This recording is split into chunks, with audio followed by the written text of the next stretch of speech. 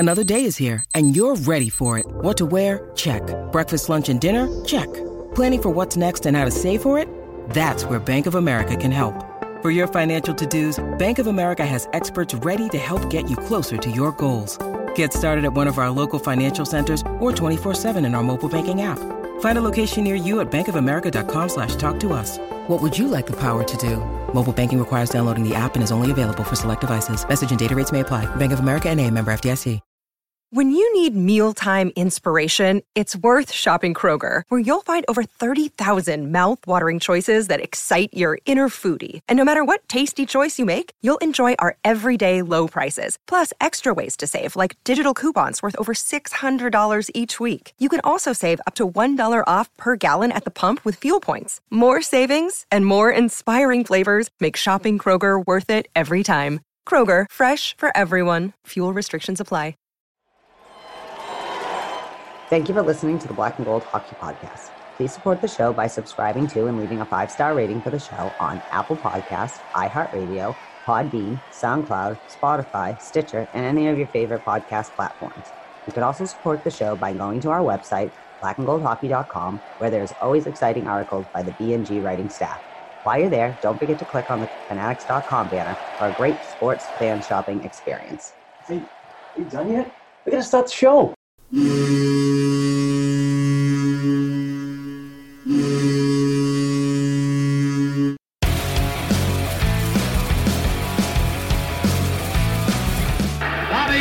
Behind the net to Sanderson, Orr! Bobby Orr! Orr from the Boston Bruins! 30 seconds left in the period. The Bruins are shorthanded. Ray Bourque. Ray Bourque from the face-off circle to the right of Reggie Whitman. Fired it down and Whitmore blew it. Did he ever? To Bergeron on the drive, save, rebound, he's loose. Sagan kicks him loose. Bergeron scores! Patrice Bergeron with the point of the dagger in their throats. They rip it out of Toronto's hands and kill the beast. The Boston Bruins have won it after being 3 down in the third.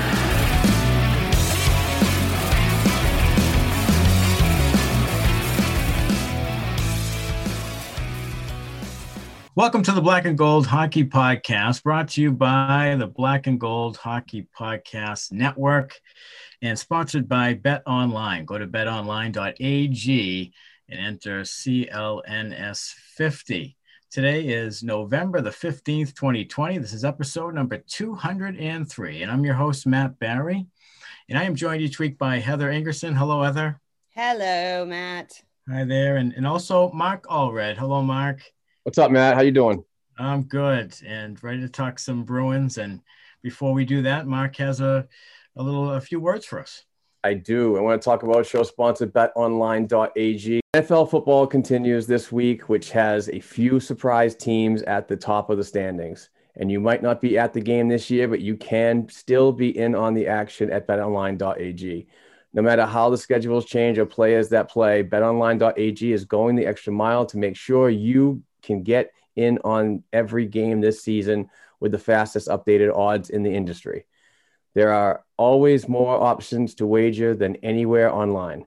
Head over to betonline.ag today and take advantage of all the great mid-season bonuses, offers, and contests. And please don't forget to use promo code CLNS50. That's CLNS50. betonline.ag, your online wagering experts. Awesome. Thank you, Mark. And also a happy birthday today. Kevin Miller, Bruins defenseman, turns 33 years of age today. So happy birthday to Kevin Miller. And I thought maybe we could talk a little bit again about the signing of Kevin Miller, a little bit of a surprise to me, especially giving him a little bit more than I thought maybe could have been given to him, with $1.25 million, I believe, and a chance to make up to maybe $2 million. So it was an odd signing at the time, especially for a right shot D and someone who hasn't played hockey in a couple of years due to injury, very injury prone. When he has been healthy, he's been, tough. he's been able to be a good fighter, good tough defenseman. Adds certainly an edge that the defensive core could use. But I don't know, Heather, what as on his birthday today, we probably won't want to hammer him too much. But just your thoughts on Kevin Miller and what you might expect from him. I expect him to have a very happy birthday today. That's what it is. I'm very clear on my feelings on Kevin Miller. I don't expect much.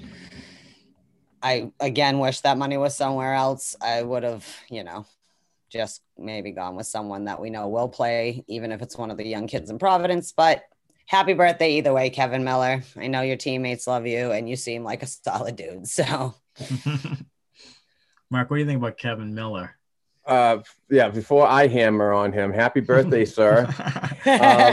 Listen, he's been a warrior. I've said this through and through. He's just been one of those types of players that, you want in your locker room for leadership.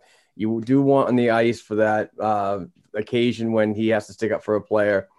But the whole timing of his, his contract was it's just subject to speculation. And for me, I speculate on why it happened. And it was just the first day of free agency. I thought it was very unnecessary that they went that into a deal like that when they could have just, proved to the NHL organization and in training camp that he can get a PTO. And if he earns his spot on the team, he should get there. But those roster spots, and I know it's probably a 7th, 8th man, rotation that he's going to be in. I don't think he's going to be in the top 6 all the time. But I just think that those spots should be reserved for players like Lauzon and Clifton to get in the action and so on. Younger, healthier players. So I don't like the signing. I'm not a fan of it. All that, and like Matt, what you said was the salary cap funds that went to his contract could have went elsewhere in more needs moving forward, especially in the future with future players. So that's just my spiel. Also, speaking of birthdays, yesterday was our friend, Heather and I's friend, Dale Lynn's birthday. So happy 44th birthday or 60th, whatever. He's an old man. 854th. Yeah. So happy birthday. Shout out to my buddy, Dale Lynn. So hopefully he had a good day, but that's just my thought. Yeah. Again, it's not that I don't like Kevin Miller or what he brought to the team when he was healthy, but he's oft injured. And like you said, the two things that really stuck out to me were signing him on the first day of free agency, which seemed like, there was like a hot button item for some reason. And then to give him a little bit, I would have given him $700,000. Fine. If you want to do that, two-way deal, check him out, see if he can give you anything. But now you've got some money, a little bit more money than you should have on the books for a guy that could be hurt in 6 games. And that's what really is sort of as a caveat with him is that the constant injuries and the style he plays at 33 years old is going to lead to more injuries, you would think. I mean, typically you don't become an Iron Man after being injured all the time. So I'm really concerned about it. And it was just clunky and weird from the beginning. And again, it's not anything against Kevin Miller because I think he's a serviceable defenseman.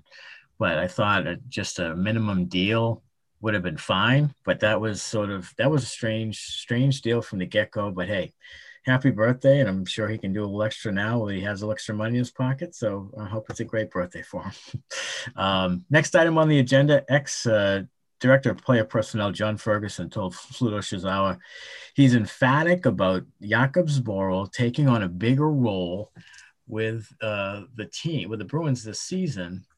And I think with Jakob Zboril, it may have been afforded to them that maybe they didn't have to go make a big deal for another left shot D because they really think that Zboril can make a jump. I'm concerned only that typically really good teams have really good defensive pairs and not a lot of rookies. And they have a lot of young defensemen. And typically that comes back to bite you in the end. So it's not that I'm down on Zboril, and I think that he's made strides. Obviously last year had a good year, and I think he can give you something, but he's going to have to give you quite a bit more than maybe you need, because they still are without that top left shot D. But I'll let Mark go first because he's a big Providence Bruins guy and has seen a lot of Zaboral. Yeah, like I said several times before, big year last year, statement year in the AHL. And he's definitely going to fight for a spot, as he should. He's been in the system since 2015 when he was a first round pick, 13th overall. But he's got to make it. Like I said before, it's the waiver process has me scared a little bit because a team can just come in and take a younger player like that. And, he's not an explosive defenseman like everybody thinks he should be with that first round selection in 2015, but he's a very complimentive defenseman. He does the right things. He makes mistakes just like everybody else. That's the big thing on him, is he gives the puck up. So there's the things that he's been working on throughout the years, whether it be jumping in offensively or being more of a shutdown guy. He's kind of that two-way type of defenseman. So I'm looking forward to what he can prove in training camp and to try to secure that roster. But again, I'm going to say this, that waiver process makes me scared, but also if he does seem to find a way to slip through, man, that defense down in Providence is going to be stacked. I am, like I said on the Sportscaster last night with Heather, she joined me, which was very cool. I said that I'm more emphatic about the defense over the offense of the Providence Bruins next year. So, and then you complement that with the goaltending, that back end is going to be really, really shut down and exciting to see. So, Heather, what do you think about Zaboral? And I know you like defensemen and you have an eye on that and you're concerned about the defenseman like I am, but what do you think Zaboral can give? Can he give you enough to really fill that hole?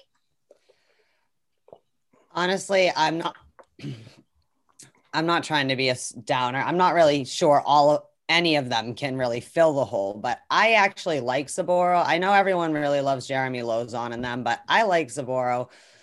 I don't know if he's ready though to fill the hole. Like if he's going, it would be better for him, I think, to take on, say, if perhaps Lozon and Clifton, whoever looks like they as of now, obviously no one's been to training camp, but I think he has a good chance this year to really get himself more on the radar just with the team itself, because he doesn't make a noise. There's like certain people down in Providence that the fans and management seems to really like and focuses on. So whether that's what they're showing or just you want to get out because of where they were drafted or whatever reasons, right? But I think that he would actually be good. He does some good things. And I just feel like we keep talking about it. So I know it seems like I don't know what I want to say, but it's just, we keep talking about it.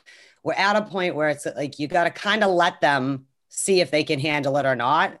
And I do agree with Mark, though. The bigger issue to me is like, I'm not sure he's ready this year, but I surely don't want to lose him either, potentially, and not maybe get him a year. Like Mark said, like defense is going to be pretty stacked down there and really competitive and get, another year under his belt. I'm not one of those people who freak out about draft year or whatever. People take time to develop it, especially defensemen. So like right now, no, he wouldn't be my guy I'd probably pick. But of the people down there, he is someone I really like. Like, I think he does a lot of good things and I think he's going to be all right. But again, the waiver process, like Mark said, it is always scary when it's like talent you don't want to give up, but you put them down. And I mean, you have to take your chances. What about you, Matt? Do you really? Well, I think what you need to keep an eye on right now is that we've hammered on the 2015 draft and everybody talks about it being just a disaster. But if Jakub Zaboral becomes a decent player, then you've got potentially Zaboral, and if you keep DeBrusk or get something for him that's fairly good, then you've got Zaboral, DeBrusk, and then Carlo was in the second round. So you've got that's a pretty good. That's not a bad draft all of a sudden. So that's what you have to sort of look at if that's if Zaboral can do it. The Senyshyn thing is always going to be a disaster, and the fact that they let Matt Barzal go 3 straight times is just a fireable offense. But other than Kyle Connor, some of those other guys, Thomas Chabot, I mean, you could say that they didn't even take the best defenseman, not only missing on Barzal, but that this, if Zaboral comes through, and maybe this is kind of what they're thinking, like, let's save some face. Let's give Zaboral every opportunity. A two-way deal is a risk, and you can lose him. I think he'll be up here all season long. And if it's a short season, maybe they're looking at the short season too, that you can keep him up there for a short season if it's 48 or 60 games and get through the season and then move on to to the next year where it would be a more of a full season.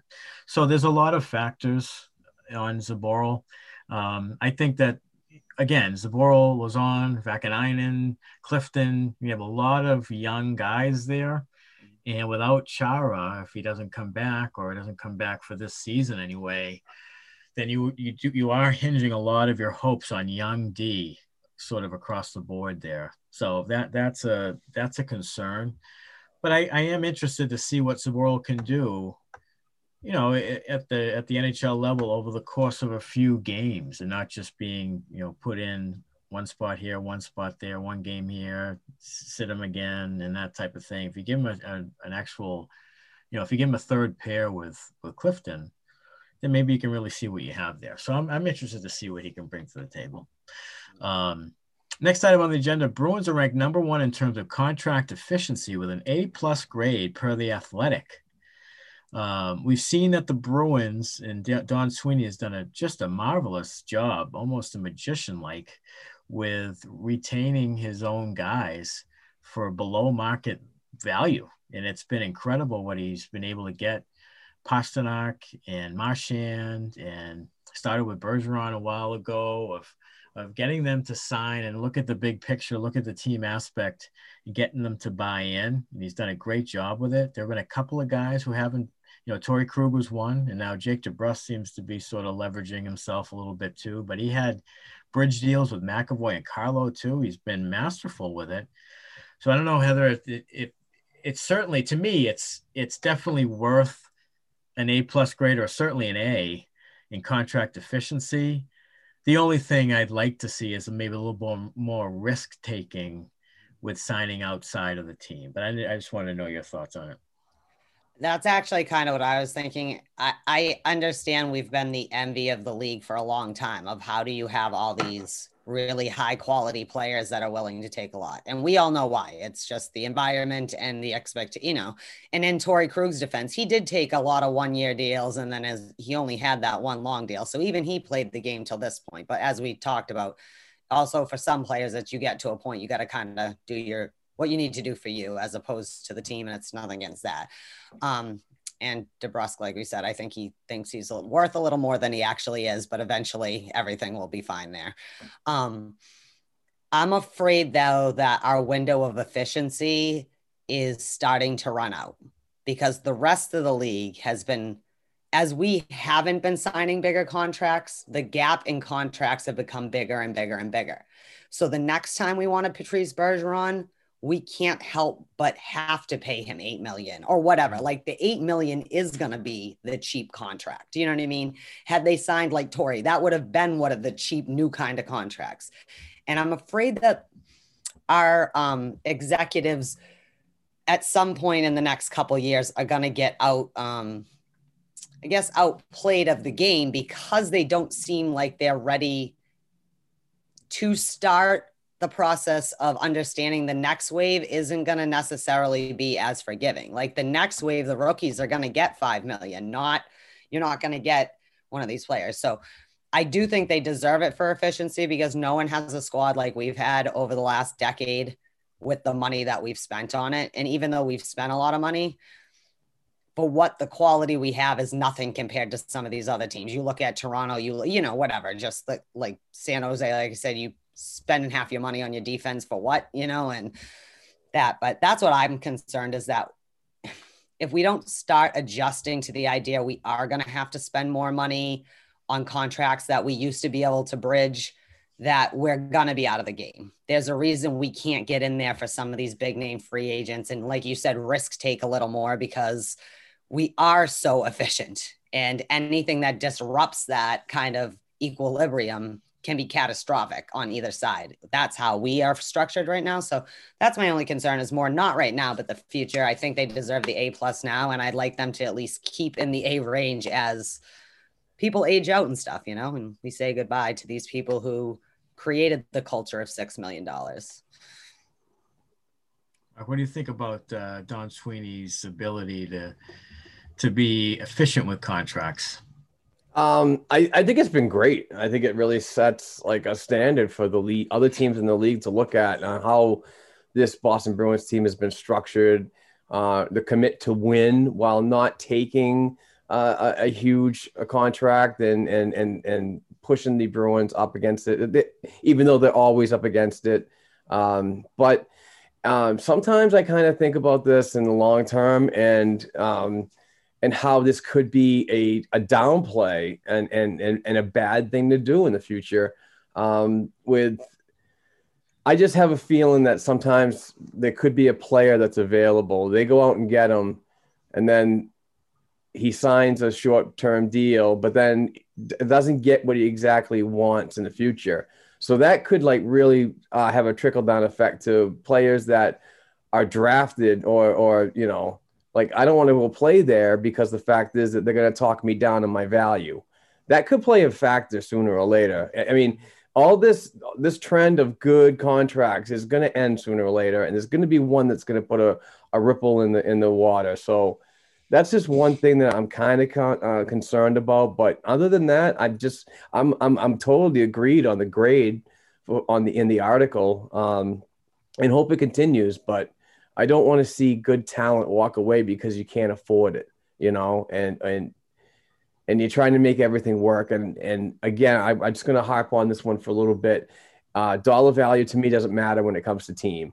It's just like your job. You do not go to your coworker and you say, I make this amount of money all the time, and this is what I make on overtime. That doesn't happen. So it doesn't happen in the thing. So the narrative of nobody should make more than Patrice Bergeron, please stop that. Stop that. You're just not putting out an intelligent narrative at all. This is a team. They're built to win. They're structured to win. It's not about who gets who and what gets what. Yeah, and I agree. And the other thing about that is that if a guy signs 3 years ago, the market changes. So you can't just keep, you can't keep below that guy. It's just hard to do.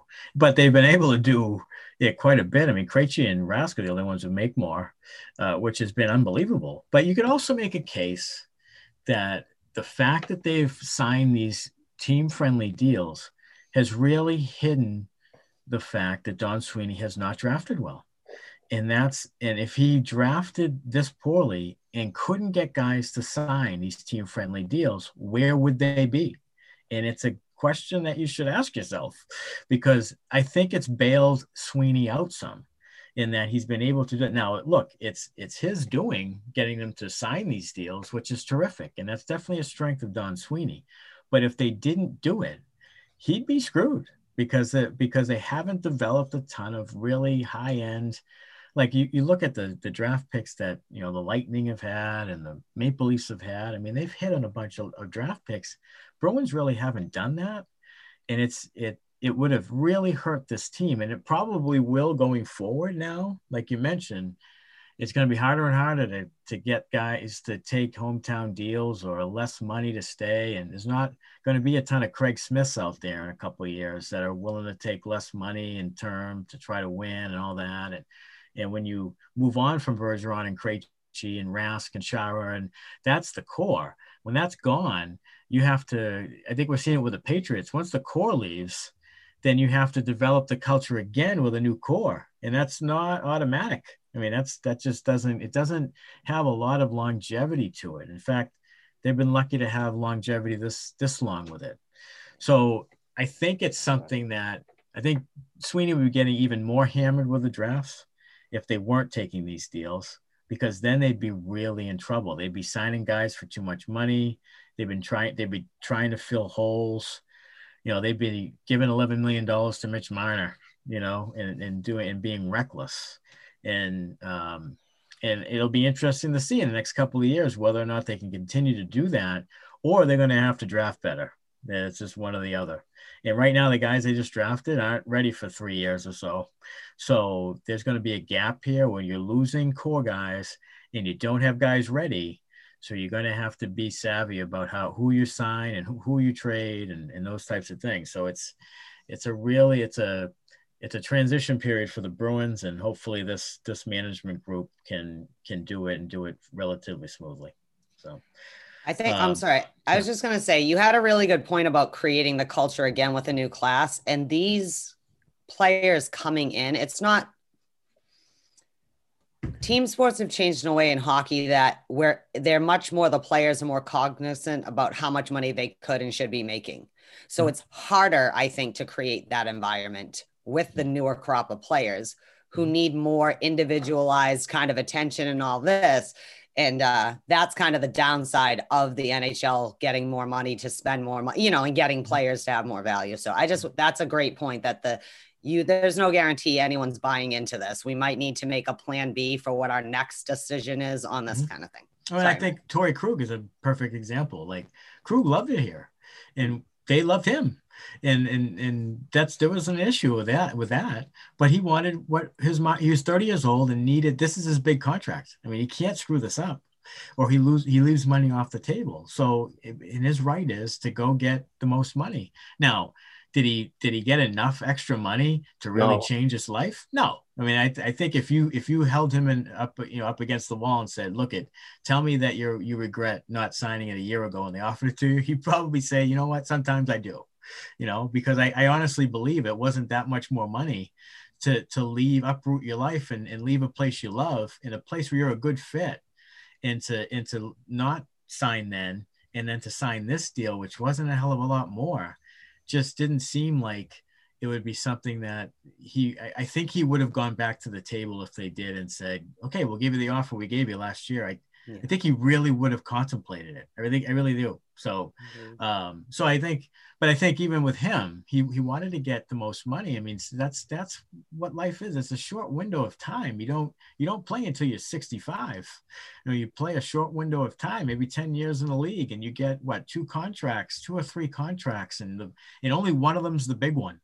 So, I mean, it's going to be sort of a challenge for Sweeney and them with the poor drafts that they've had and the amount of prospects that aren't ready. There's going to be a little bit of a window here where they're going to have to be creative to stay contending. And I think the draft hasn't been as much of a problem because people say, well, they've contended and they've played for the cup but if they didn't have guys who took less money, then they wouldn't be. So, and that's what's going to happen going forward. So we'll see how it affects them in the next couple of years here. Next item on the agenda, same survey shows that Bruins fans truly do hate their own team. Bruins fans, and I'll say this, I've been a Bruins fan 42 years, probably. I'm 47, probably since I was 5 or 6. I've been a Bruins fan, diehard for many, many years. But I still contend that Bruins fans can be some of the dumbest people on the planet at times. And also, they hold on to the same stupid narratives from 1975. Harry Senden, they're cheap. They don't get a goal scorer. They need to fight every night. There's still I call them Neanderthal fans. There's still a bunch of them out there. But they are so cynical, probably more than any other Boston sports fan base, is that they are the most cynical, and they, even when they win cups or if they contend every year, they always have that glass half empty. So I didn't know, Mark, what your thoughts on Bruins fans in general? Oh, it can be a complete dumpster fire when not happy. We are just a very impatient fan base, and I would blame that on the several other sports that are in Boston right now. We're a huge Boston community here, and winning is at the top of our expectations. It started with the Patriots in the early 2000s, and it worked and just built up from there with the Celtics, Red Sox, and so on. So, I think we're very spoiled, and when we don't get our own way, we act like a bunch of babies. So I don't think it's ever going to, get any better. Everybody's going to have their opinion. Social media is going to be the outreach for some of this hate. And we see it in players like David Krejci and Tuukka Rask, and a lot of the management overall when they do and don't draft properly. So I don't see it changing at all. I wish it would. I wish it was a happier place and so on. But I understand it's not rainbows and unicorns for everybody. So I just hope it gets better. And hopefully after all this bullshit pandemic crap is over, maybe, there's a light at the end of the tunnel that there is positive things to think about and move forward. But until then, people are just going to harp on whatever they can because they have the so-called right to express their feelings. Yeah, this was the thing, Mark, I was asking you about is I couldn't find my screenshot. You know how it had like the categories and where the team was ranked. It's the same reason how the same survey that we got the A+ on that efficiency. It was like 5 categories, but it was like one side was like all the how Athletic does those, all of the fan base and then your specific fan base. And I couldn't find it, but I wanted to do the comparison between everyone else and what people think. It's just weird to me because we were all born in the same decade. Some of us are younger than the others, but that's fine. But we were all born. So we were born into, you're just getting older, my friend, couple more weeks. Oh. My point is that we all remember when these teams weren't awesome. We're not in the generation that remembers everything's being milky sweet every year. Someone's got a parade happening. We remember when the Patriots got blacked out on our own TVs because they were so bad that people, like, it was like in Major League, that movie where they put the, bags over their head. It was bad. We used to watch the Giants games because that was drawing more. We remember when they didn't win. We remember when the Bruins should have won more in the 90s and late 80s, but just didn't. We remember that. That being said, I think it actually has more to do with just kind of Yankee elitism. Because Matt's right when he said we just can't. So we should have beat Vancouver in 6. Like, you just can't be happy we won the Stanley Cup. It's like, if only this happened in the other. I don't know why we're like that, because we're also some of the most passionate fans, but I will be the first one to admit Bruins fans are assholes. We hate our own team. I don't know why. I kind of hate other Bruins fans because we hate our own team. I don't know why. We have legitimate gripes at times, but then they turn into bitch fests. And I really do think it's Yankee elitism. Whether we're winning or losing, our bar doesn't change. We could be the shittiest team in a league in one year, and we still expect to be ranked number 1 the next year. And if it doesn't happen, like, why aren't we number 1? Well, they slated us for number 15. Maybe your expectations are a little too high or whatever. That's just me. But I just thought it was funny because it was like, 75 for the fans on this side, and we're like 32. Like, we hate our own team. I just don't understand, because you're right. We have kind of strangely drafted, and we've had a lot of luck has helped us be as successful since, 2010, from that point on or whatever, once we started really taking shape of the team that's today. But God, just shut up, Bruins fans. We are the most crotchety group of people ever. And then we hate like other teams, because some people are only Bruins fans. Like, hockey fans are the type of fan where they don't care what's happening in basketball or what. They legit only live from October to June. That's their thing. And so, oh my God, these guys, Tuukka Rask won I can't even say it. Vezina Trophy. Oh my God, he's the worst goalie in hockey. How did this happen? that's just us. I don't know. I think that it all changed, I think, back in 2004 when the Red Sox won the World Series, because the Patriots and Red Sox had won. And I think it changed the rest of the landscape of the teams, where that the Bruins said, okay, we need to have a winner to keep up. I really think it changed how the Bruins looked at things, because for the longest time, they were happy with being just pretty good, make a round or two of the playoffs, get a few ticket gates, and then fine, that's it. Not really go for the extra guy. Shortly after the Red Sox won the World Series, they signed Zdeno Chara and they get Mark Savard, and they really changed the way they did things. And for the longest time, they never got a guy like that. So I think that that's when it changed. And I think that Bruins fans haven't let go of the previous time when it always seems like they were never good enough to win, and never really made an effort to be good enough to win the cup or be legitimate cup contenders.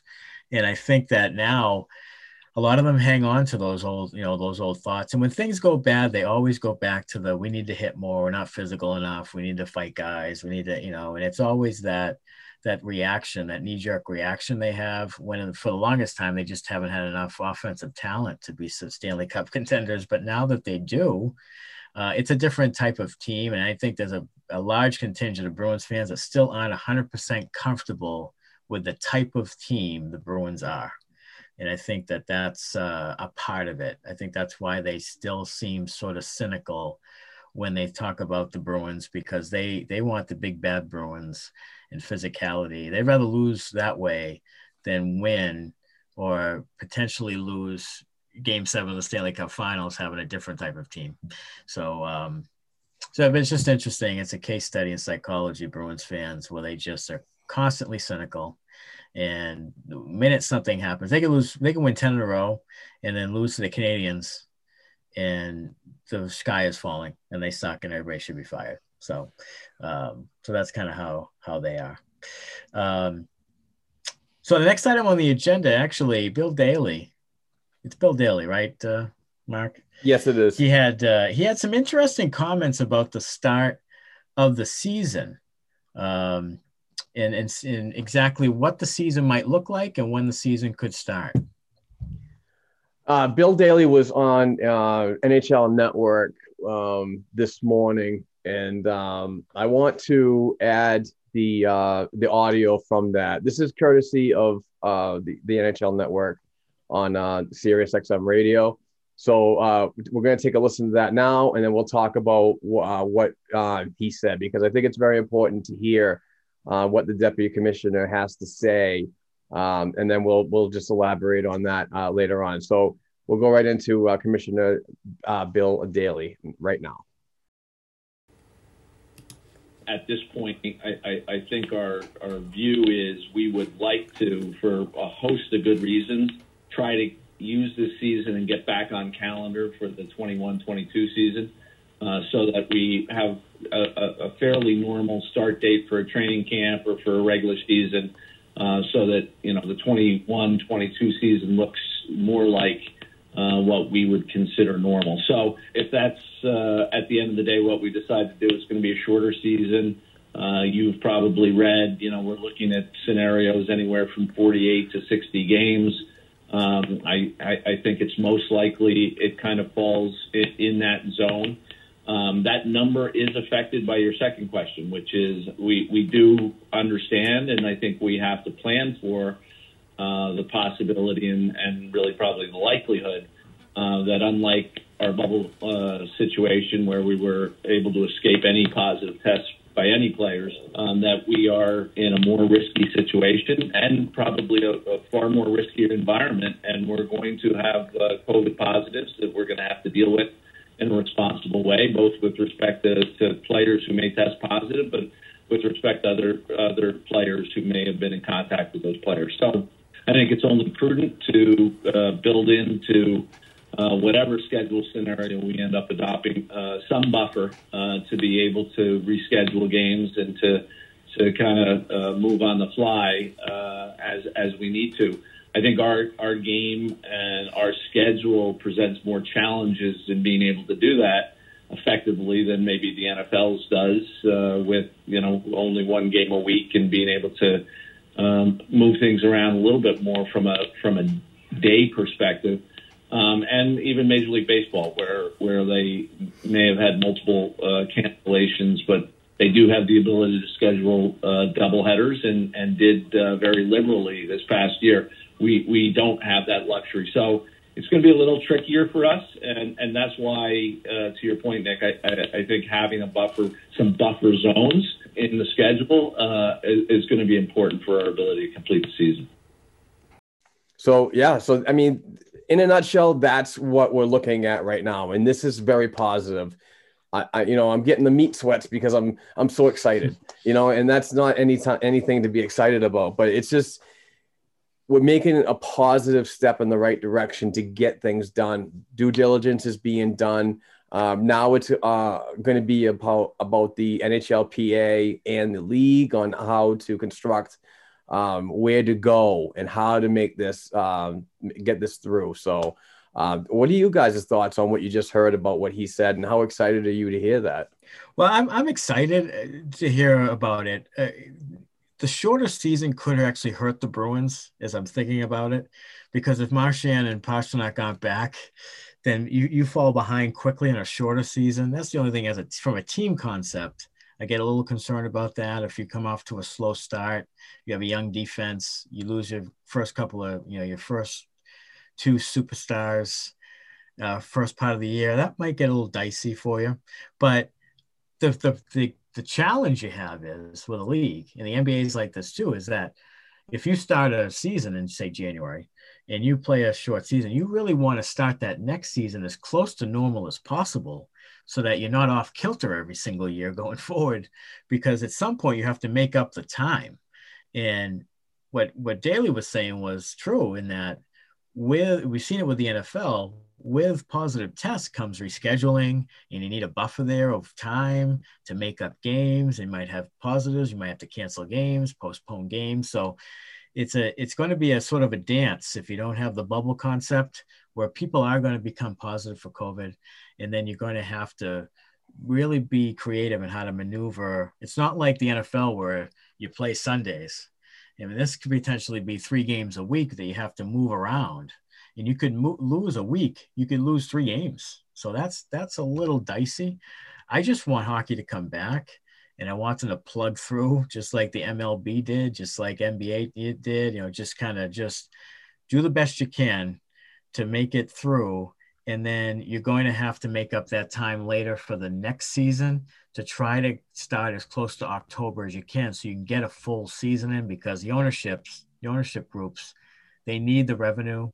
And they need the ticket sales and the concessions, especially Jeremy Jacobs. So if you want the team to continue to be able to spend money, you need that revenue streams to come in. So, but I'm excited. I'm excited about the prospect of, at least they know they admit it's going to be a challenge, but they're ready to accept the challenge and plug through, which I think is great. Yeah, I mean, they adapted to what they had to do in the spring, right? And it took a little bit, but they worked it out, and they overall did an all right. I think we all agree. And there's a lot of pushback from the players. I think that the bubble thing doesn't, you know what I mean? It's one thing to realign the conferences, the divisions, but we also, I mean, he made a good point, because I heard him on a couple different places, him and Gary Bettman talking about, they're just, like Mark was saying, trying to stay up on the stuff and make the decisions in real time, because in real time on both sides of the border, COVID is going up at a rapid rate. Now, regardless of how one feels about that, you obviously don't want people purposely spreading around potentially things. So I think that in the next few weeks, if they're planning on starting in January, that means training camps have to open sometime in December. I know they're still debating with the play, like that's part of the negotiation, because normally they can go see their families during Christmas, stuff like that. They got to renegotiate that. But I bet by mid-January it's up and running. What I think would be, and you want to get as much as possible, because like you said, you need the flexibility. But I think it would be interesting if they could construct something between, like, let's say they all agree that we're playing a minimum of 60 games. Okay. Because we've seen it happen in the shutdown years, in the lockout years or whatever, that can happen. Wouldn't it be fun? I kind of like the round robin thing that was happening during the summer, right? So why don't we take the last 10 games in case we have to, one would hopefully by the spring, things are looking a little bit up for this pandemic thing, but do a round robin for those last 12 games. Instead of worrying about having it spread out over 2 weeks of time, do it over 10 days and do kind of like they did it with all those teams in the thing. By the time I'm just saying that just seems something, but it does look like they're plugging along. I just think that January 1st might be a little too early, just where we haven't heard anything signed in. Yeah. I want to add something that I meant to put it on the agenda, guys. I'm sorry.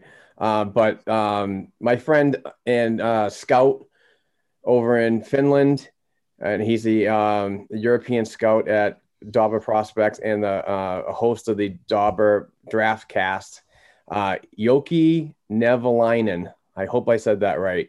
But he reported, I think it was yesterday when I retweeted what he mentioned, was that some NHL prospects or NHL players that were overseas on loans have been told that to go back to the to North America, or have gone back to North America. So here's the thing. This seems like it's gaining traction on what Daly says and his timeline. So international travel requires a mandatory 2-week quarantine. So this kind of it lines up perfectly with the teams doing I can't talk today, training camp, like Heather said, in mid-December. So things are lining up pretty good right there. So I'm excited. Yeah, I am excited if that's the case. If they're starting to come over, then obviously we're getting pretty close here to December 1, and then pretty soon it's turning around pretty quickly. So if you need that window of time, then those people coming back, that's a great sign. And I'm ready for hockey again. It was great to have it in the summer, and it would be great. And it's been really difficult not to have it in the fall, because usually, we're in the meat, we're really going at it right now with a full schedule of NHL. So not having it has been kind of weird, especially as we approach the holidays here. So I'm really excited about it. So we'll see if they can pull it off.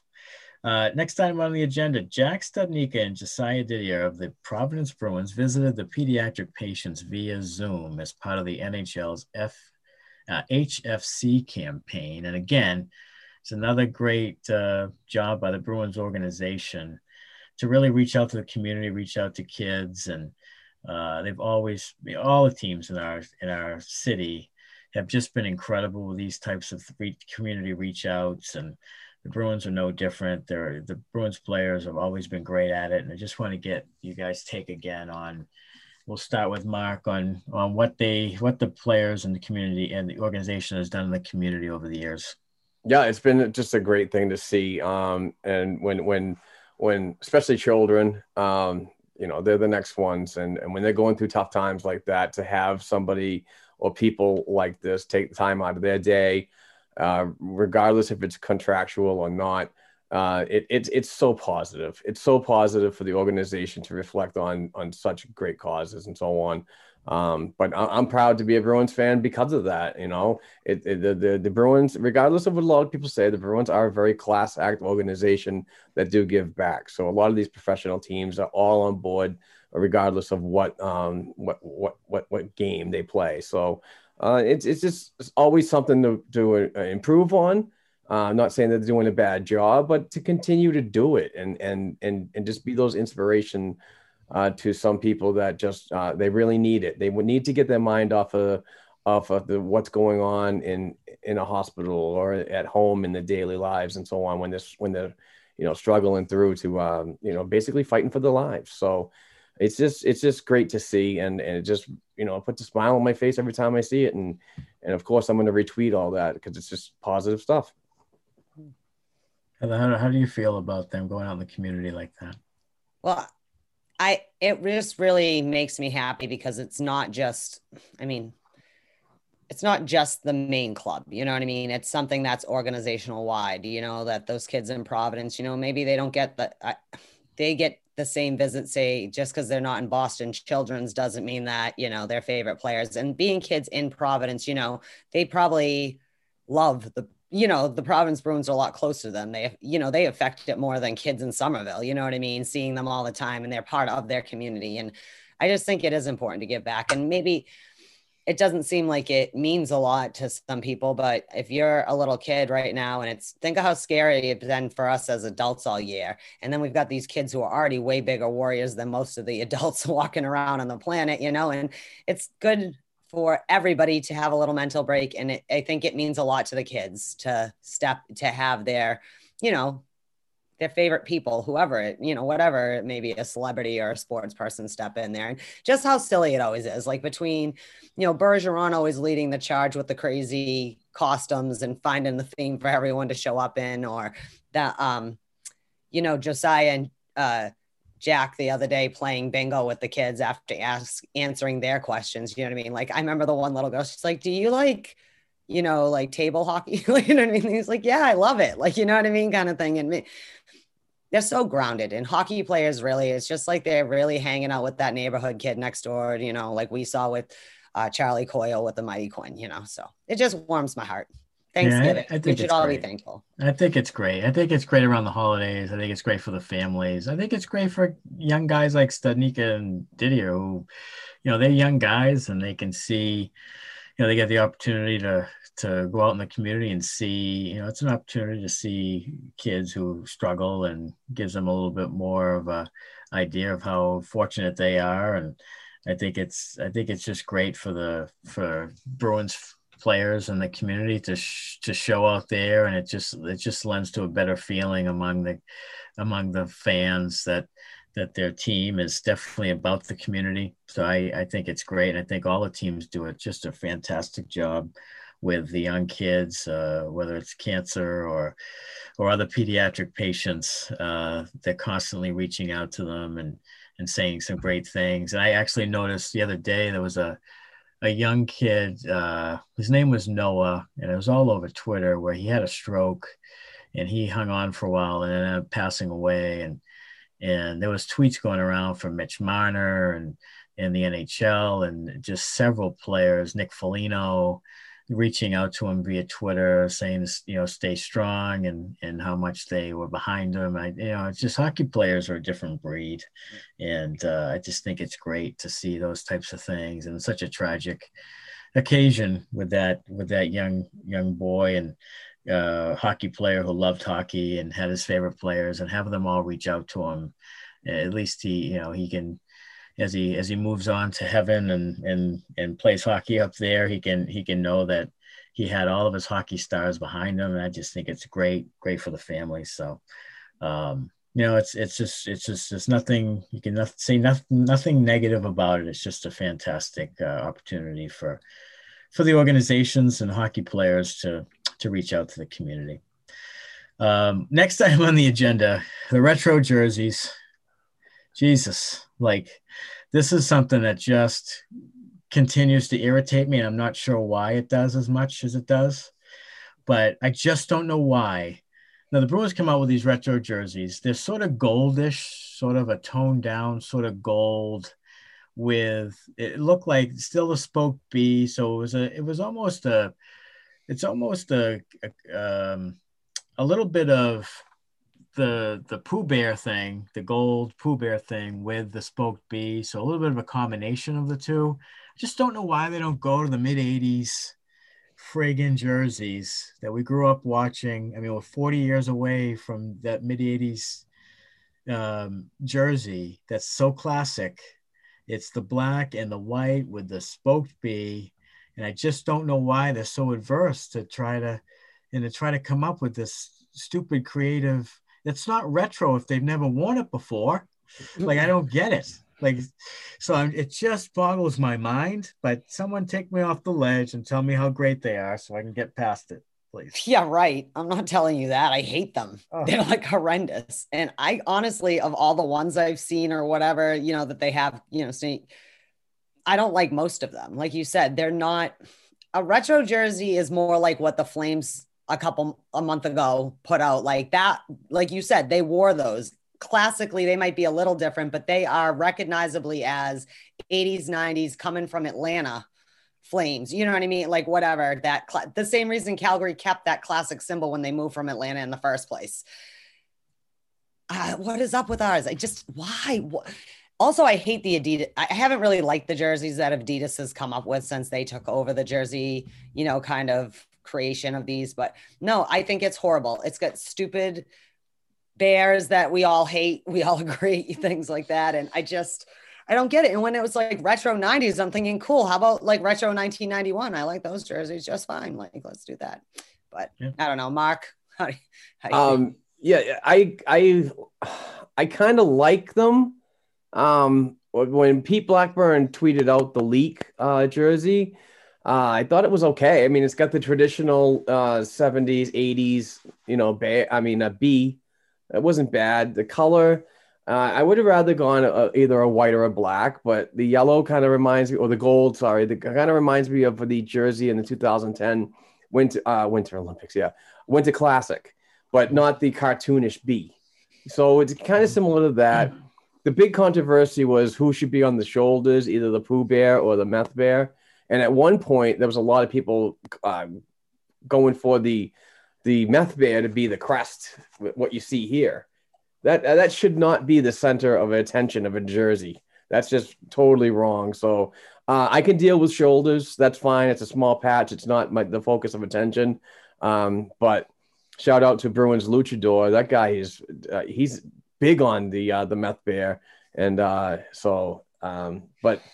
you know, he got his wish. So congratulations to him. But other than that, it's just another thing for the league to make money, and they need the money right now. So this is like not a good time for them to come out with these ideas so people can start spending money. So it's definitely strategic. I mean, for that very reason. But I just if it's retro, I would think you'd have to, like the Canucks old jersey with Pavel Bure is skating around in, like that's a classic, even though it's ugly to some people, but it was classic. You know, the Mighty Ducks, if the Ducks came out with the old Mighty Ducks purple with the duck on there, like just there's classic jerseys that you wore before, retro. It's not retro if you haven't worn the friggin' thing. Like I just want to smash my head against the wall. Like, this shouldn't be this difficult to take the old 80s, early 80s, you know, spoked B. When I think Bruins, I think of the spoked B. And I think that anybody who's been involved in the Bruins for any number of years would think that, okay, on the uniform is the spoked B, 100%, not a bear. Like, when the hell did that happen? Like, I don't think of a bear when I think of it. In fact, I didn't even know a Bruin was a bear until I was like 20.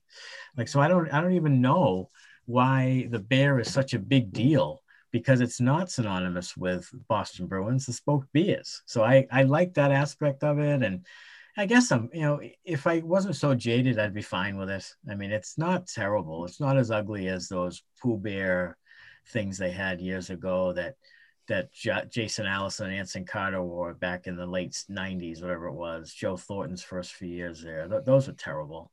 Those are hideous.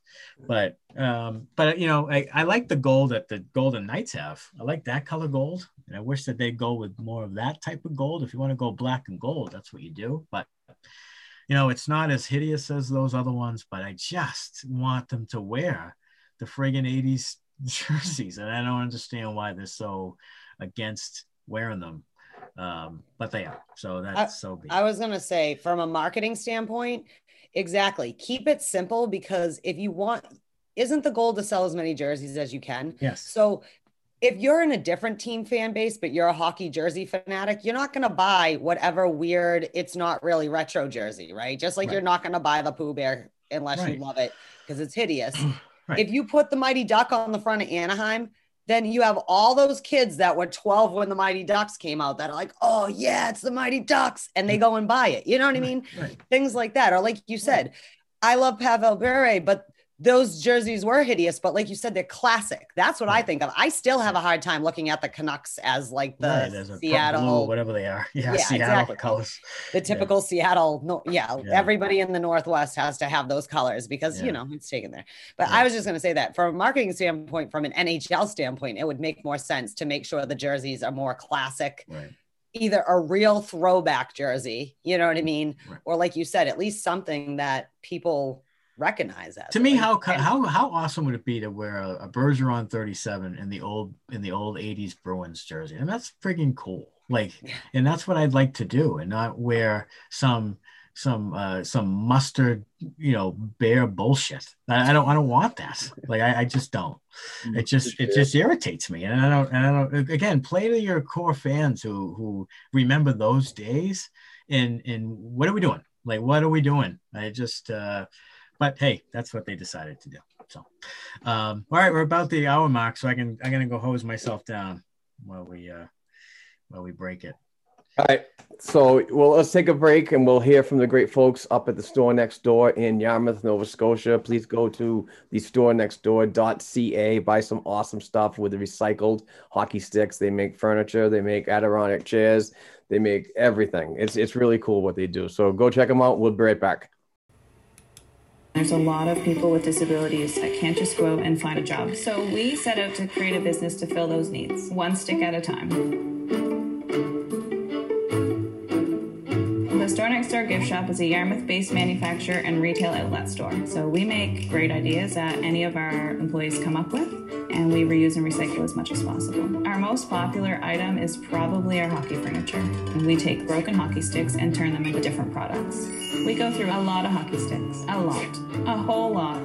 Considering that it's only been a year and we're shipping internationally, I think that that's been a huge success. Most people's reactions are, wow, you do this here? We don't accept can't here. Everyone here learns in different ways, but we want to give everybody every opportunity to find exactly what works for them. There's nothing better than when a customer buys something and then one of our employees say, I made that. They have meaningful lives and build things they can be proud of and get a paycheck for it. I'm Amy Acker, and we change lives one job at a time. And we are back and just heard from the great folks at the store next door. Please, it's the holiday season. Those guys need some help. And we always try to support them the best that they can. Please go to the storenextdoor.ca and buy some awesome hockey-related stuff. Absolutely.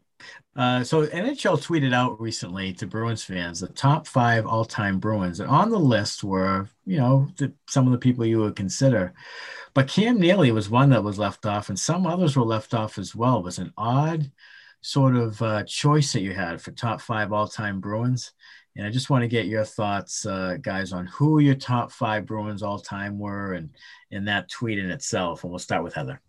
Yeah, so I had retweeted it because it was odd to me. It was the Chief, Pasta, Espo, Ricky Middleton, Chara, Park, Berge, or Rask, Marshy, Bork, and Thomas, who all are great Bruins. I love them all, right? But for my top 5, I did Bork, Bergeron, or Busick, Espo, but Cam Neely wasn't on the list. And that was kind of my question too on this is, who do you guys think should have been one of the choices for you to pick from? Because I know Terry O'Reilly wasn't on there. Cam Neely wasn't on there. So just as you guys say, your top 5 from that, your top 5, like who should have been on this list? Like, how is Terry O'Reilly not on this list? I don't understand. But that's just me. Milt Schmidt was not on this list. Like, I don't understand.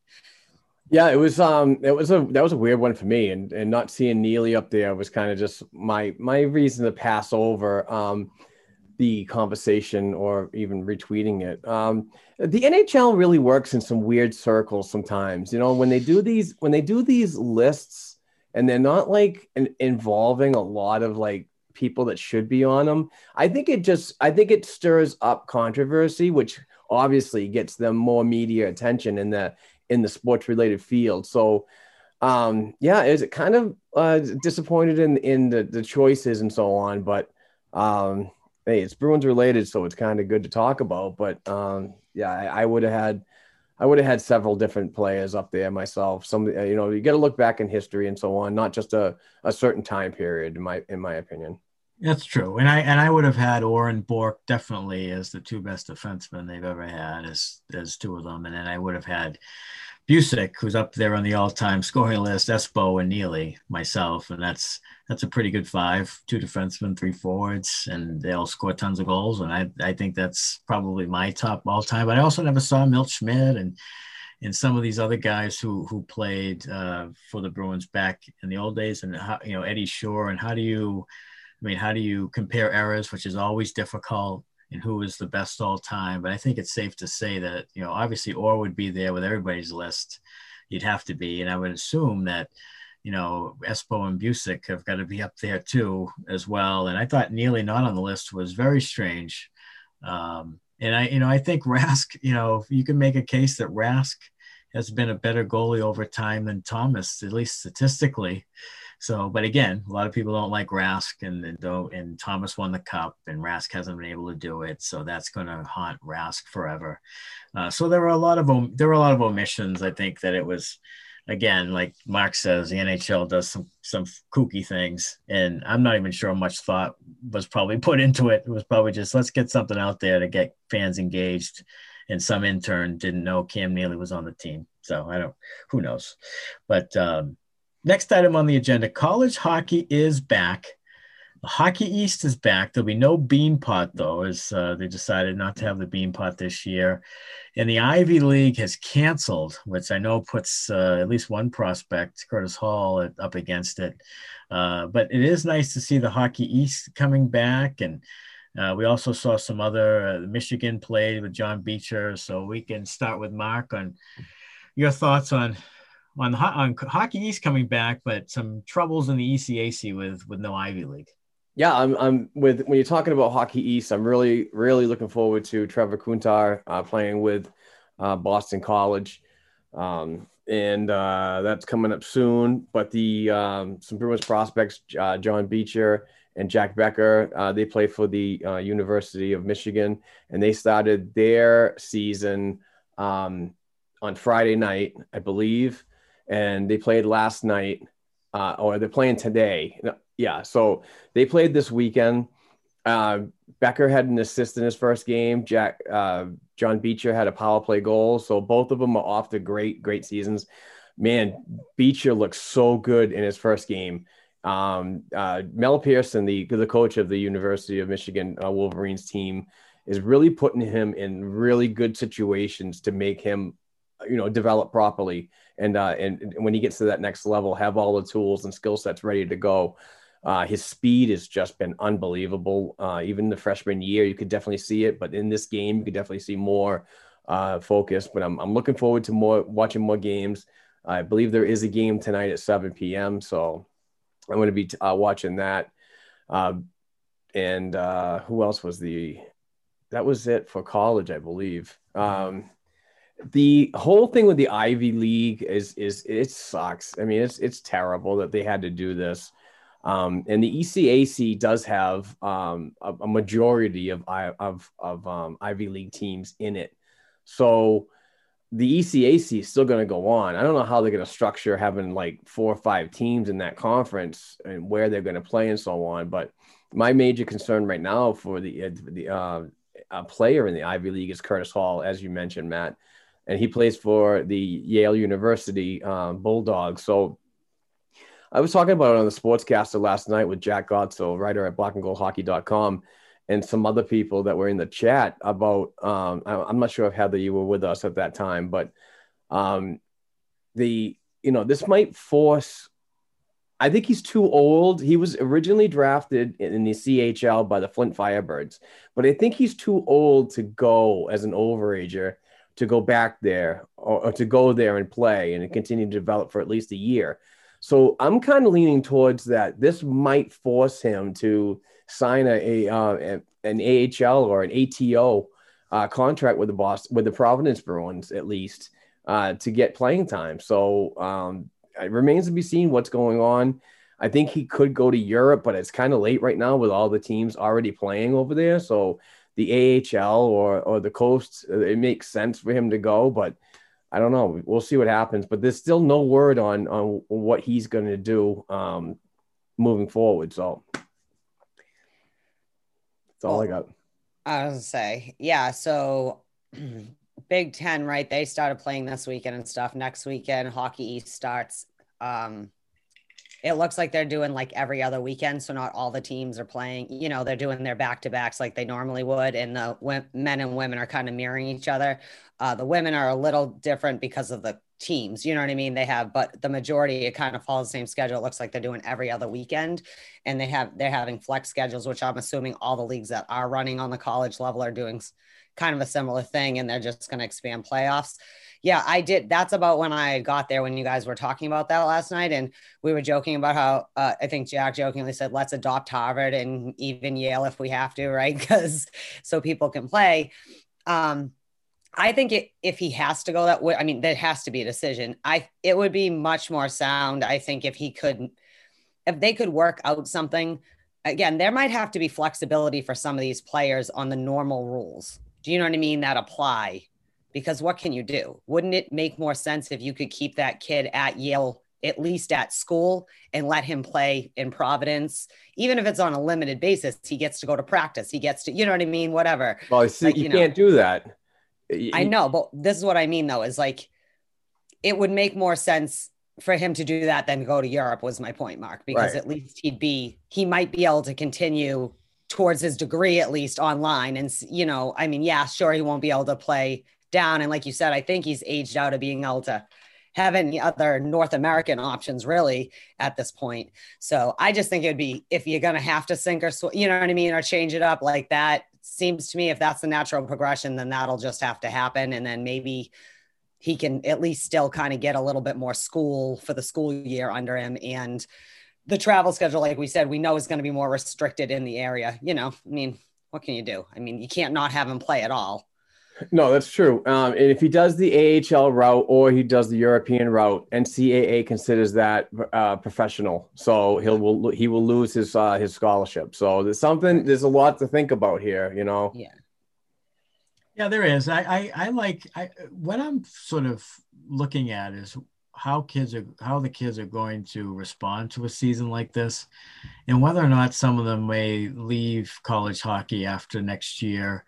You know, guys like Beecher, or a guy like Matt Boldy, who was a first round pick of the Wild, who plays at BC, or Alex Newhook is playing in the World Juniors, but he's at BC. And some of these guys going to leave a year earlier or stay a year or more because they didn't get the full college experience. So I don't know if that's going to determine some of the kids and how they look at their college, career or their hockey career.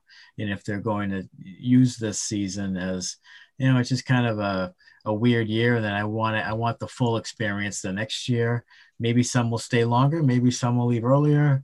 So it'll be a lot of moving parts here, I think, when it comes to the college hockey season and teams and players and draft guys who've been picked in the draft already and have a chance, and teams have rights to them and have a chance to go play professional hockey if it just gets too clunky in college. And if they can survive the whole season of a college season, could it be shut down? And then what happens then? And so it's going to be a little bit of an interesting take on what happens with all these college players.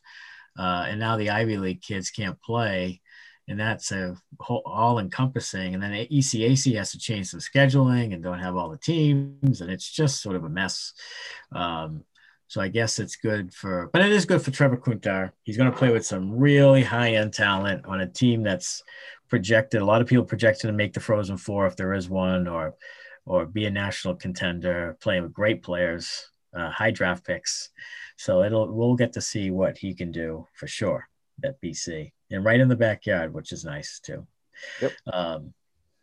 And then one more item on the agenda here is David Pastrnak. He's always been pretty good on the mic. I'll have to say it. I really like those Duncan commercials with him. Like, I don't know. I just like his personality. He's got sort of a dry wit to him. And he has sort of a wit that's a little bit, his personality is a little different than Rask. They both sort of have that European personality, but he has more of a sarcastic wit that plays in Boston. And I think that people kind of like that about him. And he's also good at growing mustaches. So I wanted to know what you guys thought of his mustache. Go ahead, Heather. No, that's why I was like, he is just really funny. Like, he is a kid who is just naturally very comfortable in being him. He's like, and he is kind of perfect for this town, right? He's really sarcastic, but like funny, he's like a Lenny Clark or whatever, like kind of that wit and humor. And he's also a little bit like, he's definitely a marching to my own drummer, but that mustache, I'm like, he looks like a totally different kid. It's like totally squared off, like not quite going the full thing. But I thought it was funny seeing him do it too, because he's like, I'm like, why does his English sound better when he's in the Czech Republic than when he's in Boston? Like, he was asking the questions and I just thought that was funny, and then he was answering or whatever. But yeah, I love Pasta. He's just such a good personality. And like, he is a good new face for this organization going forward. He'll be remembered for being able to play with the Marshies and everybody in the, Bergerons. But as he becomes the guy, like he keeps on court. He's just so great. I just love having him out there. You know what I mean? Yeah. Very fun player. And just the end, still energetic, even though it's the off season and so on, and he's home and he's doing his thing or he's overseas. But he's definitely got a career behind the mic when it comes to possibly retiring at the end of his career. So lots of good things. Good to see him. Good to see him out and about, and hopefully he's staying healthy with his injuries, which are Marchand and Pasternak both are projected to be out a little while. I'm hearing Marchand's going to probably be on time for when the NHL gets going, while Pasternak might be a little longer. So see what happens. But no, it's good to see him. Good to see him having fun, and just spreading the. He's such a great ambassador to the game. It's just the way he is and the way he acts. And yeah, I do like those commercials too. I hate Dunkin' Donuts, but I like the commercials. I think that the NHL doesn't really market their players enough. I think this is refreshing to see, like, David Pasternak's personality. Like, I think that the NHL has never really done a great job of, like, some of the great players in the game, do you really know what they sound like when they talk? Like, some of them, I've never heard them speak, or seen them on much of anything. And it's too bad, because I think there's a lot of them with great personalities and great sense of humor. And I think they should do it more often. I think they should be out on TV and marketing products and the league even more often. I like Pasternak a lot. He's a terrifically talented player, scores tons of goals, which is great. And one of the great goal scorers they've had in a long time, maybe since Neely, as far as the numbers he puts up and the ability to put the puck in the net. He's terrific, and he's still very young, and he's very, very talented, and he obviously embraces playing here. And I look for great things to continue for Pasta for sure. I think he's great.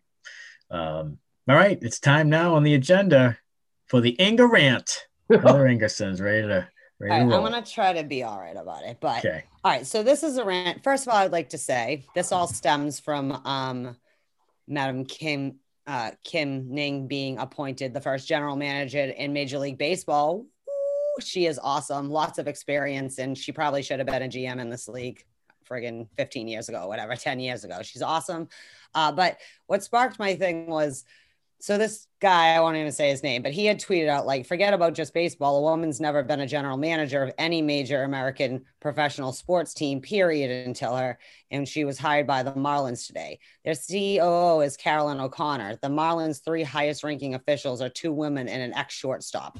So that, first of all, in itself, that shortstop, you mean Derek Jeter? Like, is that who you're talking about? Like, only one of the best professional athletes ever, whether you hate the Yankees or not, kind of thing. Like, that guy.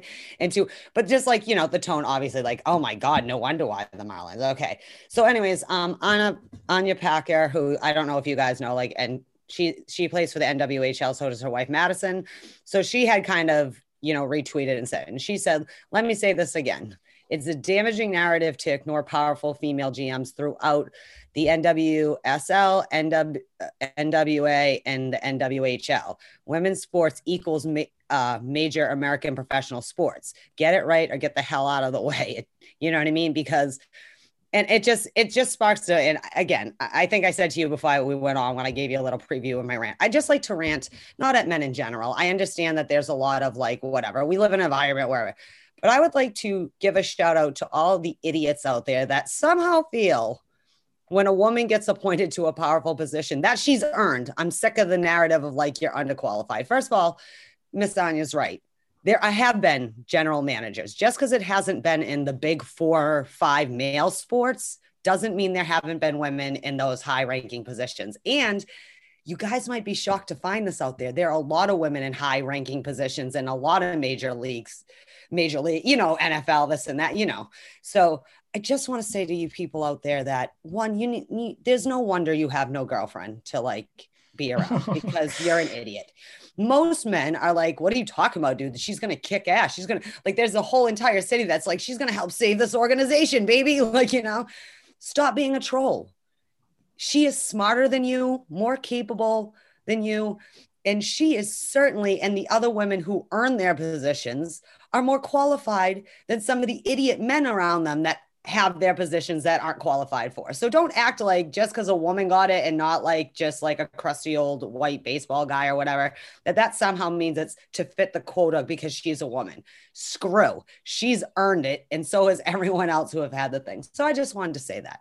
Screw. Like, it's stupid. I know it's not most guys, but what can you guys maybe explain to me? Because I I have different parts than you of what is it in testosterone that makes dudes feel threatened? This guy who's at home on his couch scratching his nuts feels threatened of women, like a woman has reached the pinnacle that she could get to and should have been. Again, it's been a long time coming. I'm sorry. That's it. Okay, go. Yeah, I don't get involved in that. So I am all about equality. So if a woman can do the job that a man can do, awesome. Congratulations to her and all her success and to the organization moving forward, because they obviously, saw something in her that they can grow and the future looks bright. So I have nothing but congratulations to say. I'm the guy scratching the nuts and just sitting there, just, enjoying all this good stuff that people are getting opportunities for. There shouldn't be any negative towards anybody progressing. It's not like my job, my regular job, when somebody takes my job over, I'd be a little pissed off at that. I understand that, but it's not about who it is and what the sex is, in my opinion. I agree. I think that I'm 47, so I don't have nearly as much testosterone as I used to. So unfortunately, I can't speak to that. But I do. I saw it and didn't really think anything of it, because general managers are general managers. They pick the players, they trade the players, they sign the contracts, and I don't really consider it a big deal. And that, I guess that tells you what I think about that whole thing. If they think that she's qualified to do it, then there's certainly a ton of GMs out there right now not qualified to do it. They're doing a terrible job. So you might as well, she's going to get her opportunity, and she's probably going to get scrutinized, and she's probably going to get applauded, and it's going to go back and forth. And, we'll see just like any other GM. I think trending in baseball actually has been a little bit different in that younger people are starting to be GMs. Like Theo Epstein started this trend, and Chaim Bloom is young, and young business sort of oriented people are becoming GMs now, and less baseball people, because it's so analytically driven. So I think that's into her advantage, probably, that she's probably very analytical and has that business savvy. So that's probably part of it too. And it's not just old former players or old baseball guys being GMs anymore. It just doesn't happen anymore. In hockey, actually, a lot of the GMs are former players, and they are former executives, and they are former coaches and that type of thing. So hockey's a little different in that it is sort of an older guy, former player, still picking players and trading players and being the GMs. And a lot of them being successful, like Steve Yzerman and some other guys. Donnie Sweeney's been, done a fairly adequate job. And so those guys, and NHL is different than baseball. And it's really sort of it's its own culture, hockey. And they sort of have a small culture of people who take those jobs. But I think it's great for her. And again, she's going to be scrutinized and applauded, and depending on how well the team does. And at the end of the day, it's not going to matter what her gender is. Hey, before we go into our next topic, I forgot to add this. Again, I apologize for the slacking. But 5 minutes each for fighting. He is at the _ref43. Great dude. Good friend of mine. He brought up a very good topic that certainly does need to be just a couple minutes. But he wrote to me, in a city that has a reputation of racial issues in sports arenas, can someone please tell me exactly why Willie O'Ree has not had his name or number rightfully raised to the rafters at the Garden? And he continues to go on with another tweet. For a city that was the last in the Major League Baseball to integrate, to actually have had the first Black NHL player, it's absolute travesty that this organization hasn't done this, and it needs to be done while the man is still with us. I totally agree on that. I think that what Willie O'Ree did for Black folks is in the past, and what he's doing for the kids nowadays, because he is a proponent for going to certain areas and making these things known, and a constant drive for equality. So, Heather, what are your thoughts on Willie O'Ree, and should he get a name and number raised to the rafters?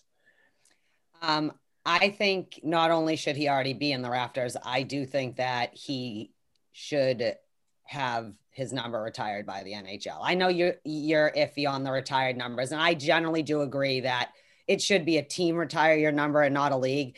But let's face it, like, he is the Jackie Robinson of the NHL. You know what I mean? It's, again, just like there were professional African-American players before, but to really break that barrier to be the first one, or the Roberto Clemente or whatever, that should be honored. And if we truly want to own what we mean, that, like we were just talking about, everyone should be based on what they can show you, right? What they've done. And he did a lot, not just being the player. He's done even more since he was a player to help, even against all odds, it seems, to really get that hockey is for everyone, and not just about if you're a minority kid or whatever, but just, you need money, you need how to make it accessible so that every kid that wants to be on that ice, regardless of your gender or your race or whatever, can be on that ice, play, and get the experience that other kids get simply for maybe their opportunity or whatever. So I think it's ridiculous it hasn't been done yet. Matt? Yeah, first off, I do want to say that I think that the Bruins have recognized Willie O'Ree, and I don't think they've been totally negligent in recognizing Willie and what he brought for African-American players. And so I think they have done some good things by him as far as recognizing him. I think they respect him and what he's done a lot. So I don't think it's been a completely negligent thing on their part. I would put, similar to Jackie Robinson type of thing, I would put like a banner up in each arena with his likeness or in his name or years or what have you. I'm not sure I would, retire the number kind of thing, but I would definitely put something that would acknowledge him and what in his part in history in the NHL. For sure. I think that's a good idea. And I think that's something they should do. But I also don't want to say that the Bruins have never done anything or don't recognize it, because I think they do. I really do. I think they do. And I think that I know Willie O'Ree, and that's because the Bruins have honored him at times and put that up in the forefront, or I wouldn't. So I think I know, just judging by my knowledge of it, that they have. But I think that the league could probably do a little bit something, especially in this climate and the awareness that we have now of this type of thing, and social and racial issues. I think that it would be a good time to do that in arenas around, and maybe even have a game where everybody wears his number, or similar to what baseball does with Jackie Robinson, something like that. I think that something can be done, and just like in society, something more can always be done. But I don't want to say that the Bruins haven't, that it's been, something that they've completely ignored or anything like that, because I don't think that's true. I think they have honored Willie O'Ree in the past and continue to do so, and I think they respect what he brought to the game. Absolutely. So that was my thought. Any Ask B and G's out there other than we just had a couple? Fighting? Yeah. And we just had a couple real quick. So Ray Guarino, our old friend who always comes through, says, when the season starts, if Marchand is ready and Pasta isn't, who plays right wing? Studnicka. I like Studnicka there too. Yep. I'm going to say Studnicka, and I know that some in the media and some who cover the Bruins quite a bit are a little apprehensive because he's young and he's still sort of slight and not seasoned enough. But I think this is your time right here to give him a month, 6 weeks, to give him a chance to see what you have in him. So I agree 100%. I still hold, I am one of those people a little skeptical, but as I've said before, playing a whole season on the top line at right wing is a little different than, again, like you said, like a month or 6. I mean, I'm not worried about him being able to, even if it's for a long, short time, handling himself. My concern would be more like an 82 game, 65, right, leaving him there. So that Studnicka seems to be the most, we're probably not going to put Kasha up there, right? Wouldn't you want to just keep him down with Krejci and whoever? All right. So the next one is from Northern Lights Sports. Hello, everyone over at Northern Lights Sports asked, what is taking so long with the Bruins signing DeBrusk? Do you seriously think Chara may play somewhere else this year? I will go with the DeBrusque. I'm not overly worried. He's RFA. They have time to work things out before the league gets back to training camps and so on. So there's time. We got McAvoy, we got Carlo, we even got Pasternak right up at the 11th hour signed. So I'm not overly worried, but I'm also thinking that the time that he's not signed, the Bruins are exploring options possibly to move him to create a little bit of cap space and possibly an addition somewhere, whether it be on the defense or the offense, who knows, but we'll see what happens from there. But the Chara thing, it's still waiting. He wants to see what the landscape's going to look like, as Bill Daly mentioned in the audio clip that I added. So I don't know about the Pittsburgh Penguins, the Tampa Bay Lightning, the Islanders, and several other teams that might be interested in him. I mean, they're probably doing their due diligence to shore up their lineup and get ready. And I would be one that would call, certainly, on a 1-year deal of $1 million. But I'm still standing firm that I want that roster spot to be a Bruins prospects. But if he does have to come back for the leadership purpose and so on, and it works out, then I'm not going to hate it. But I think this should be the last year that he should be a Bruin. So hang him up and go out with pride, in my opinion. I think that Jake is going to go pretty much to the wire with this, and it's going to be similar, I think, to when Pasternak was up and couldn't even go into the season. I don't think he has a lot of urgency to do it because of the climate of the season and pandemic, and probably didn't love the bubble either and all those things. He's probably seeing what the season looks like. He's probably taking his time. His dad was a former NHLer, so that he's given him advice on, this is a big contract, and he knows the league. So I think that plays a part in it too. So that could go right to the end. And I think I've said this before, and I'll say it again. This is Zdeno Chara's decision, and he's the one waiting, because again, I think the bubble is not an real great situation for him. Didn't love it. Wants to see what the season brings. I wouldn't put it past him to either not sign until mid-year or so, or even potentially, if there's COVID positives and in just very erratic season, I wouldn't put it past him to take the season off and play a farewell tour the next year, because it's only less than a year away. So I wouldn't put that on the back burner. I think that he may decide that, this season may not be for me, and wait until the next year, train all year. And again, it's less than a year away if they start next October. So he might do that. So who knows? But I think it's all Zdeno Chara's decision right now. I think they would have signed him already if he wanted to sign. So, I don't see him going on another team. I really don't. I don't think it makes any sense for him. I really don't. I mean, he's won a cup. He's a legend here. He's been here for 15 years. Like I think he knows his value here, his legacy here, all those things. To go to friggin' Vancouver for a year is stupid. Yeah, why uproot your family? Why do that? I just don't. Why at 44 years old? Why would you even do that? I think there's every opportunity here. It's not like he wants the money. He's taken an incredibly low salary for years. So I don't think that's the point. To go and get $500 grand more from somebody else is ludicrous, I think. So I think it's really about when he wants to play. Is it this year? Is it halfway through this year? Or is it even the following season? Because again, it's not even a full calendar year away. So maybe he does that. So who knows? But I think he may be. I think he'd definitely be back with the Bruins if he plays. I don't see him with somebody else. Any this week in Bruins history there, Mark? Oh, I'm sorry. Okay, Can we just, we know we already talked about this, to just give a yes or no answer. I don't want to ignore Clovis Roy, who asked us about Zaboral. Just real quick, just give me a yes or no. Do you see Zaboral as a third line regular pair next season? Just yes or no. We already kind of talked about it. Yes. All right. So that's third pair with Clifton. Okay. Three yeses. Thanks, Clovis. I didn't want you to think we were. I didn't even know. I thought we only had two. No, we had three. It's all right. Go ahead, Mark. Did he do the hashtag? He did, yes. Oh, then I missed it. I'm sorry, Clovis. My bad. Clovis, thanks. All right, so this week in Bruins history, it's actually today, Monday. No, that's next year.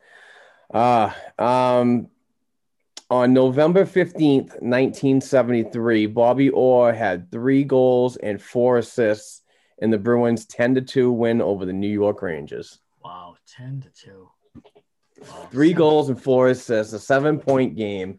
How's that math, huh? Amesbury-ites, huh? Yeah, you were right on it. Wow.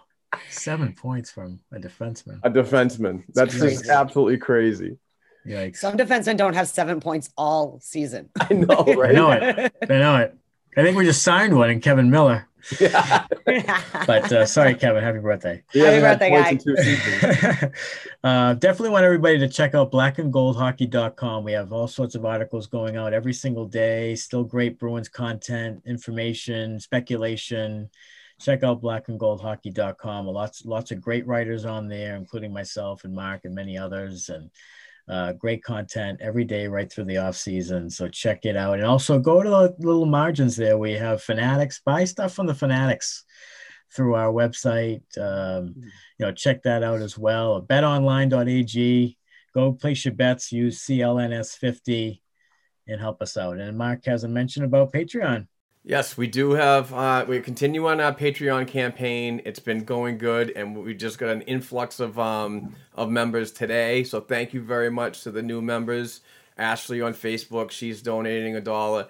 But the exciting news is I purchased a jersey, a signed jersey from a Boston Bruins player. His name is Anders Bjork, and I have the jersey. And what we're going to do is that we're going to do a jersey giveaway a month. So I'm gonna buy a jersey with your funds. Everybody that's on the Patreon and they're a member and they're a financial contributor, that money is gonna go towards recycling more stuff for you to win. So it's all about you guys, the listeners and the financial contributors. So there's for January, there will be an Anders Bjork jersey giveaway. It'll be a bonus Patreon. So these things are going to just be that. We'll still do the weekly giveaways on the regular Bruins-related items, but the jerseys are going to be a bonus thing every month for the next couple of months or the upcoming season. So really excited about that. I'm working with a new company right now that's has sold me the jersey for cheap and so on. But I think we're going to work on some acknowledgement for them too, to kind of work out a nice little relationship. So Anders Bjork has been purchased, and it's a great signature, and it's from JSF Certificate of Authenticity. I probably said that wrong. It is a JSF certificate. So all certified, all handwritten and everything. So it's really cool, and it's just for $1. So you donate $1 per episode. When we do episodes, we could do 6 to 8. We could do only 4. It's not that much of an investment. So if you get on board, you will be eligible for all these items plus jerseys, even jerseys like this. It's just a lot of good things. So it's just our way of giving back to our listeners and our financial contributors. So we appreciate them and the new guys that are coming in and the future ones that are coming up. We certainly, the support would be greatly appreciated. So thank you very much to everybody out there. We have pucks, we have T-shirts, we have a ton of stuff. So we're looking forward to really kicking this off and doing these random drawings in the beginning of January. Awesome stuff. Awesome. All right, episode 203 in the books. Mark and Heather, another great week. Awesome stuff today. Really appreciated it. Always good to talk hockey on the Black and Gold podcast. And thanks all for listening. And tell all your Bruins buddies to listen to our podcast every week as well. Have a great week, everybody. Bye, guys. Bye.